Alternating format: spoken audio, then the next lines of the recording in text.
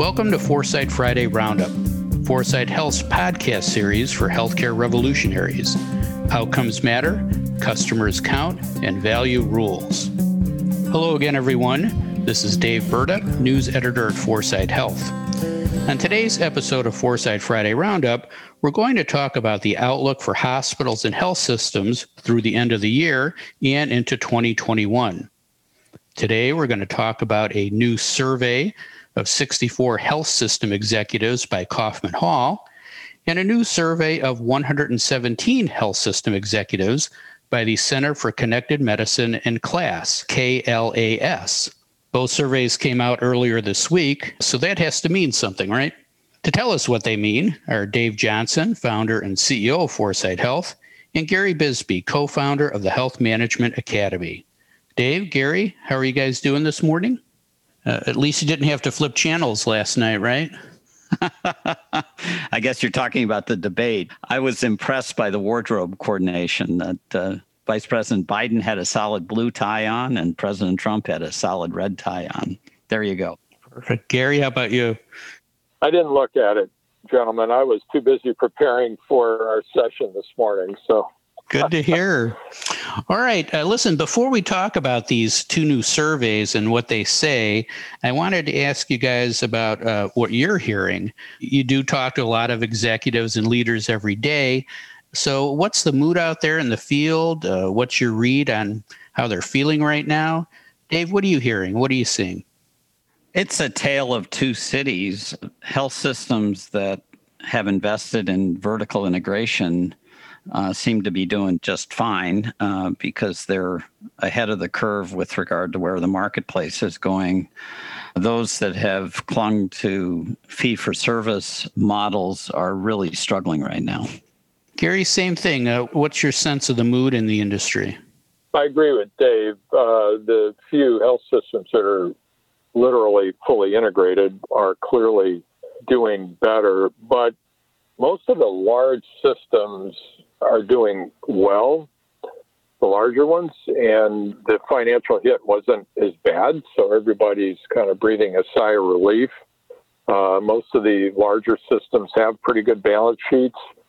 I think there's general wariness of the future, and are we going to go through another major wave? So whatever feeling that there is over the finances have straightened themselves out, it's not as bad as I thought they were going to be, is balanced by this just lack of certainty about what's coming. Yeah, I don't talk to as many people as you guys do, but the ones I talk to me, are in that kind of punch drunk or gallows humor phase. Like, sure, why not? Can't get any worse, bring it on. Maybe that's just their way of coping with everything that's happening right now. So, well, we'll see. All right, let's talk about these two new surveys of health system executives. Dave, when you read the survey findings, what jumped out at you as areas of concern? Or as an old editor once told me, tell me the bad news. Well, there's a lot of bad news. It reminds me of the old Chinese proverb that a journey of 1,000 miles begins with a single step. The trouble is, if you're waking up to, in this case, a value journey and realize that you still have 9,999 miles to go. The CLAS study focused on telehealth, AI, and rev cycle. On telehealth, good news, 90% said telehealth use was way up, and 75% are measuring and analyzing telehealth data. Trouble is, very few are examining outcomes related to that telehealth data. Kind of the same story on AI. Over half of the leaders surveyed are using AI in a big way. However, most are using 20% of the latest of their data collected through the AI to inform their decisions. Put those two together, it's a little bit like bringing in the wheat from harvest and not knowing how to separate the wheat seeds from the chaff. You're just not going to get very good bread. On revenue cycle, it's the biggest priority and a real need to invest in predictive analytics, AI, bots, and automation to improve collections. But in many ways, this is just the same wine in a new bottle. Under duress, hospitals have always resorted to revenue enhancement to get themselves out of trouble and focused less on value creation. And that's brought out in the Kaufman Hall study. It almost feels Old Testament like, volumes down, expenses are up, competition's increasing. They're worried about staff burnout. 3/4 are moderately or extremely concerned about their financial viability, lots of red ink. It reminds me a little bit of the Aesop fable about the ant and the grasshopper. We've been at this value-based healthcare journey for over 10 years. And if you've been focused on maximizing volume and revenues during that time, suddenly you realize winter is coming. And I think that's what's happening to many hospitals. And there's going to be begging for more resources. We've already started to see that, even as overall society is trying to come to terms with COVID and has gone into enormous debt to address the COVID-related concerns. So it's pretty bleak. Winter is coming. Gary, what do you see as areas of concerns or challenges in the survey results?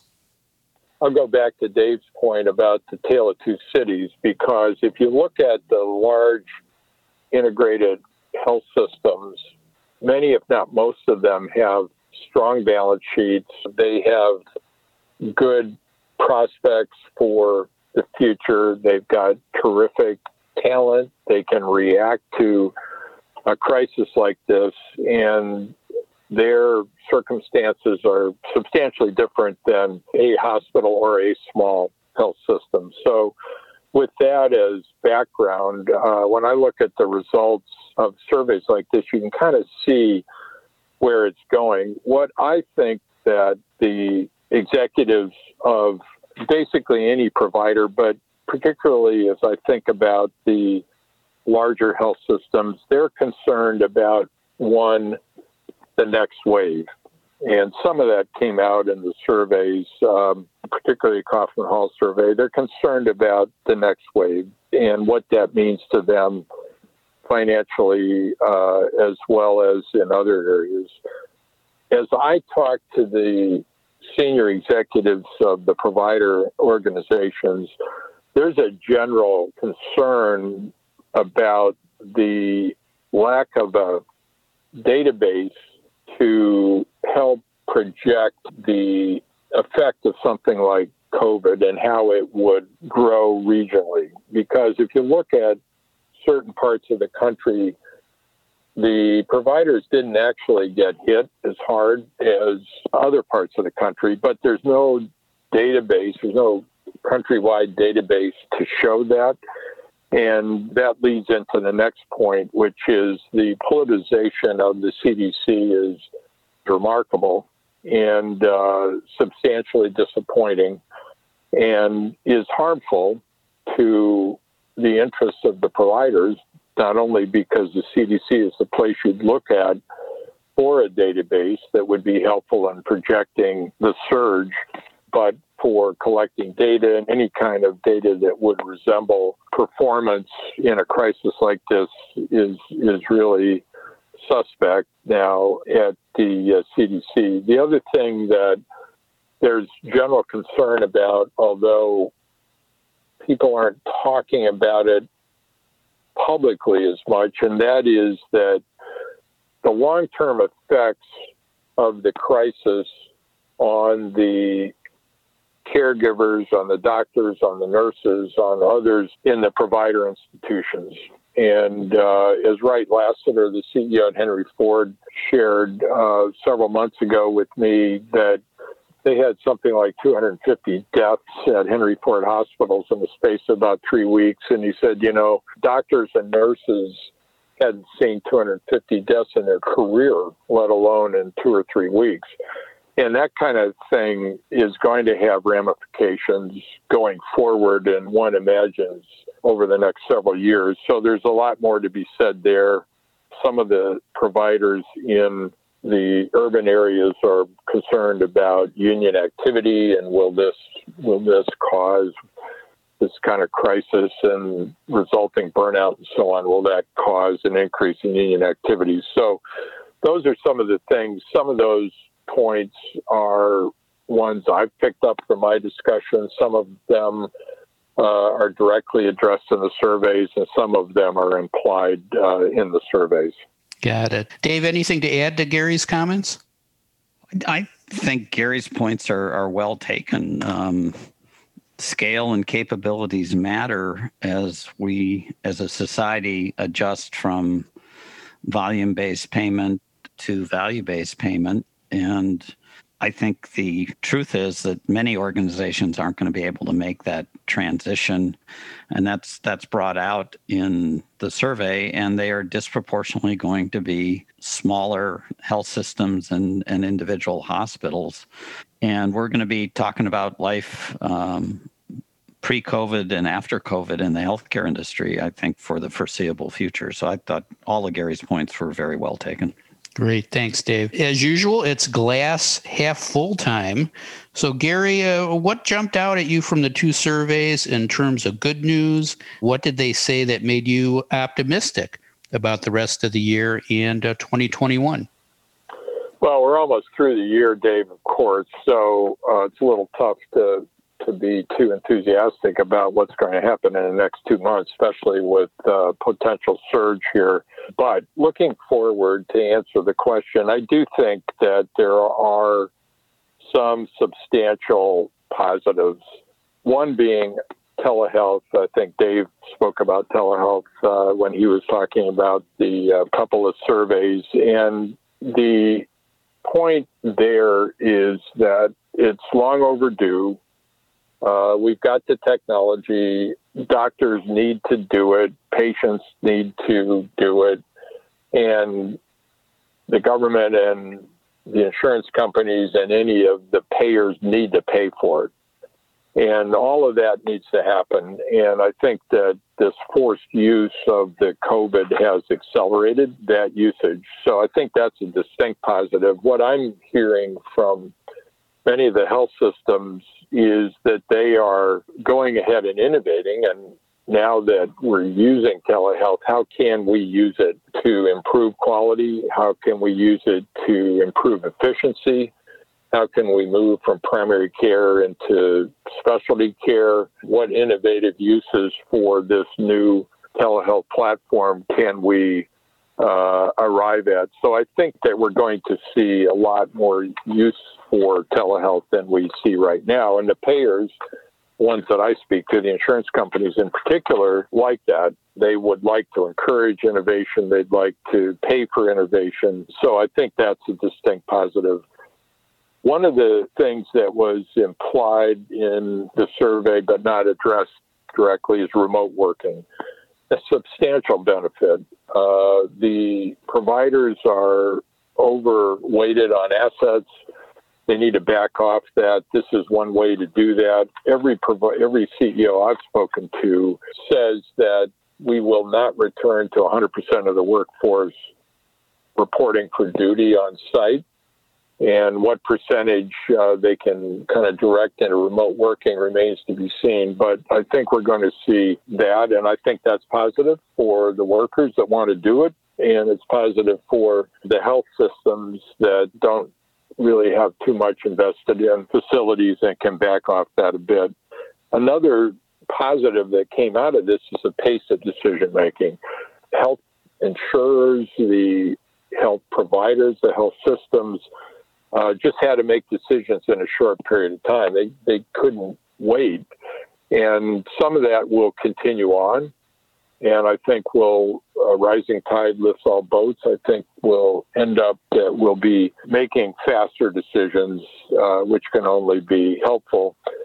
It may be that we will finally establish Medicaid as a healthcare floor in this country. And I think to the extent that COVID has really settled that, if not settled it, at least pointed it in the direction that it will be settled, that will be a substantial positive. And then, as Dave mentioned, there's been a lot of work on financial systems, revenue cycle, AI, and so on, that I think will only be a positive. So that's just a quick tour through what I see as positives coming out of COVID, some of which were covered directly in the survey, some of which were implied by them. Dave, what in the surveys made you optimistic? What solutions did you see in the results, or are you seeing in the field that are addressing some of the areas of concern? I've started to look at COVID-19 as a type of Pearl Harbor event for the healthcare industry. And the U.S. was not ready for World War II. The Japanese bombing of Pearl Harbor really set the nation back. But the remarkable thing was the extent to which the country honestly looked at its position, its failings, and its opportunity, and then in a remarkable way rebuilt the military and the war capabilities to not only fight World War II, but win it convincingly and set the stage for the post-war economic rise that followed. I think maybe when we look back, COVID's biggest impact in a positive way, and it comes out in the surveys, is a level of honest reckoning with where the industry is right now in terms of cost, in terms of outcomes, in terms of value, and a willingness to acknowledge that and address these issues in meaningful ways. Obviously, telehealth is a big part of the future. Obviously, using technology more effectively to analyze data and drive solutions is a big part of the future. Obviously, there are new types of competitors that are much more consumer-focused and retail-oriented that aren't going away. So how does the industry adapt to that? And just like after World War II, there's going to be a lot of shakeup, but looking for the optimistic strains is kind of comes to that, and an industry coming to terms with its challenges and addressing them in a forthright way. And I do believe, as Gary does, that the systems that lead in this effort, that are proactive in putting consumers first and driving value in using their resources more effectively and appropriately to develop the capabilities to compete in a post-COVID marketplace, are the ones that are going to redefine healthcare delivery as we know it. Got it. Thanks, Dave. Gary, anything to add to Dave's comments? Well, I agree with Dave's comments, and I think he's right on target. And the analogy to World War II hopefully is a good one, in the sense that the major organizations in healthcare, if they arrive at the conclusion that business as usual is not working and is not acceptable going forward, then I think the World War II analogy will be well placed. Got it. Now, as always, let's talk about next week. Gary, what's the big healthcare headline next week? Well, it's easy to think about continued electioneering and all the chatter about healthcare. I guess next week Barrett will be voted on in the Senate, so that'll cause a bunch of speculation about how she's going to vote in terms of healthcare issues. I wonder whether at the level of the institutions like health plans and health systems, if they're not worried about the coming surge and preparing for that. It seems to me that that's probably more what they're going to be thinking about. Dave, what's the big healthcare story next week? Well, Gary's right. When Amy Barrett gets confirmed by the Senate to go on the Supreme Court, and on November 10th, the Supreme Court takes up the ACA case, which could result in its being outlawed, that is getting a disproportionate amount of airtime. I actually think that's a red herring. 90% of the funding from the ACA has gone to Medicaid expansion. That's not going away. And I also believe the fix to the court case is so easy. All Congress needs to do is eliminate the individual mandate, and there's no more court case. So I think that's a red herring. And I worry about the second surge. And if I were a health system executive, I'd be worried about these new interoperability and transparency regs. The interoperability regs are already in place, and the transparency regs, where payers and providers have to disclose rates for all procedures, look like that's going to happen early next year. Those are both huge changes. That's what we'd be spending all our time talking about if we weren't talking about COVID and the Supreme Court. That's what I think we should be talking about. We're going to be talking about the ACA. Well, I'll tell you, Dave, right when you said price transparency, there was a big clap of thunder here. So I'm just going to say you're right? Who can argue with that? Guys, thanks again for a great chat this morning. If you'd like to learn more about the topics we discussed today, please visit our website at foresighthealth.com. You can also find a recording of this podcast and all our podcasts on iTunes, Spotify, and other streaming services. Thanks again for listening. I'm Dave Burda for Foresight Health.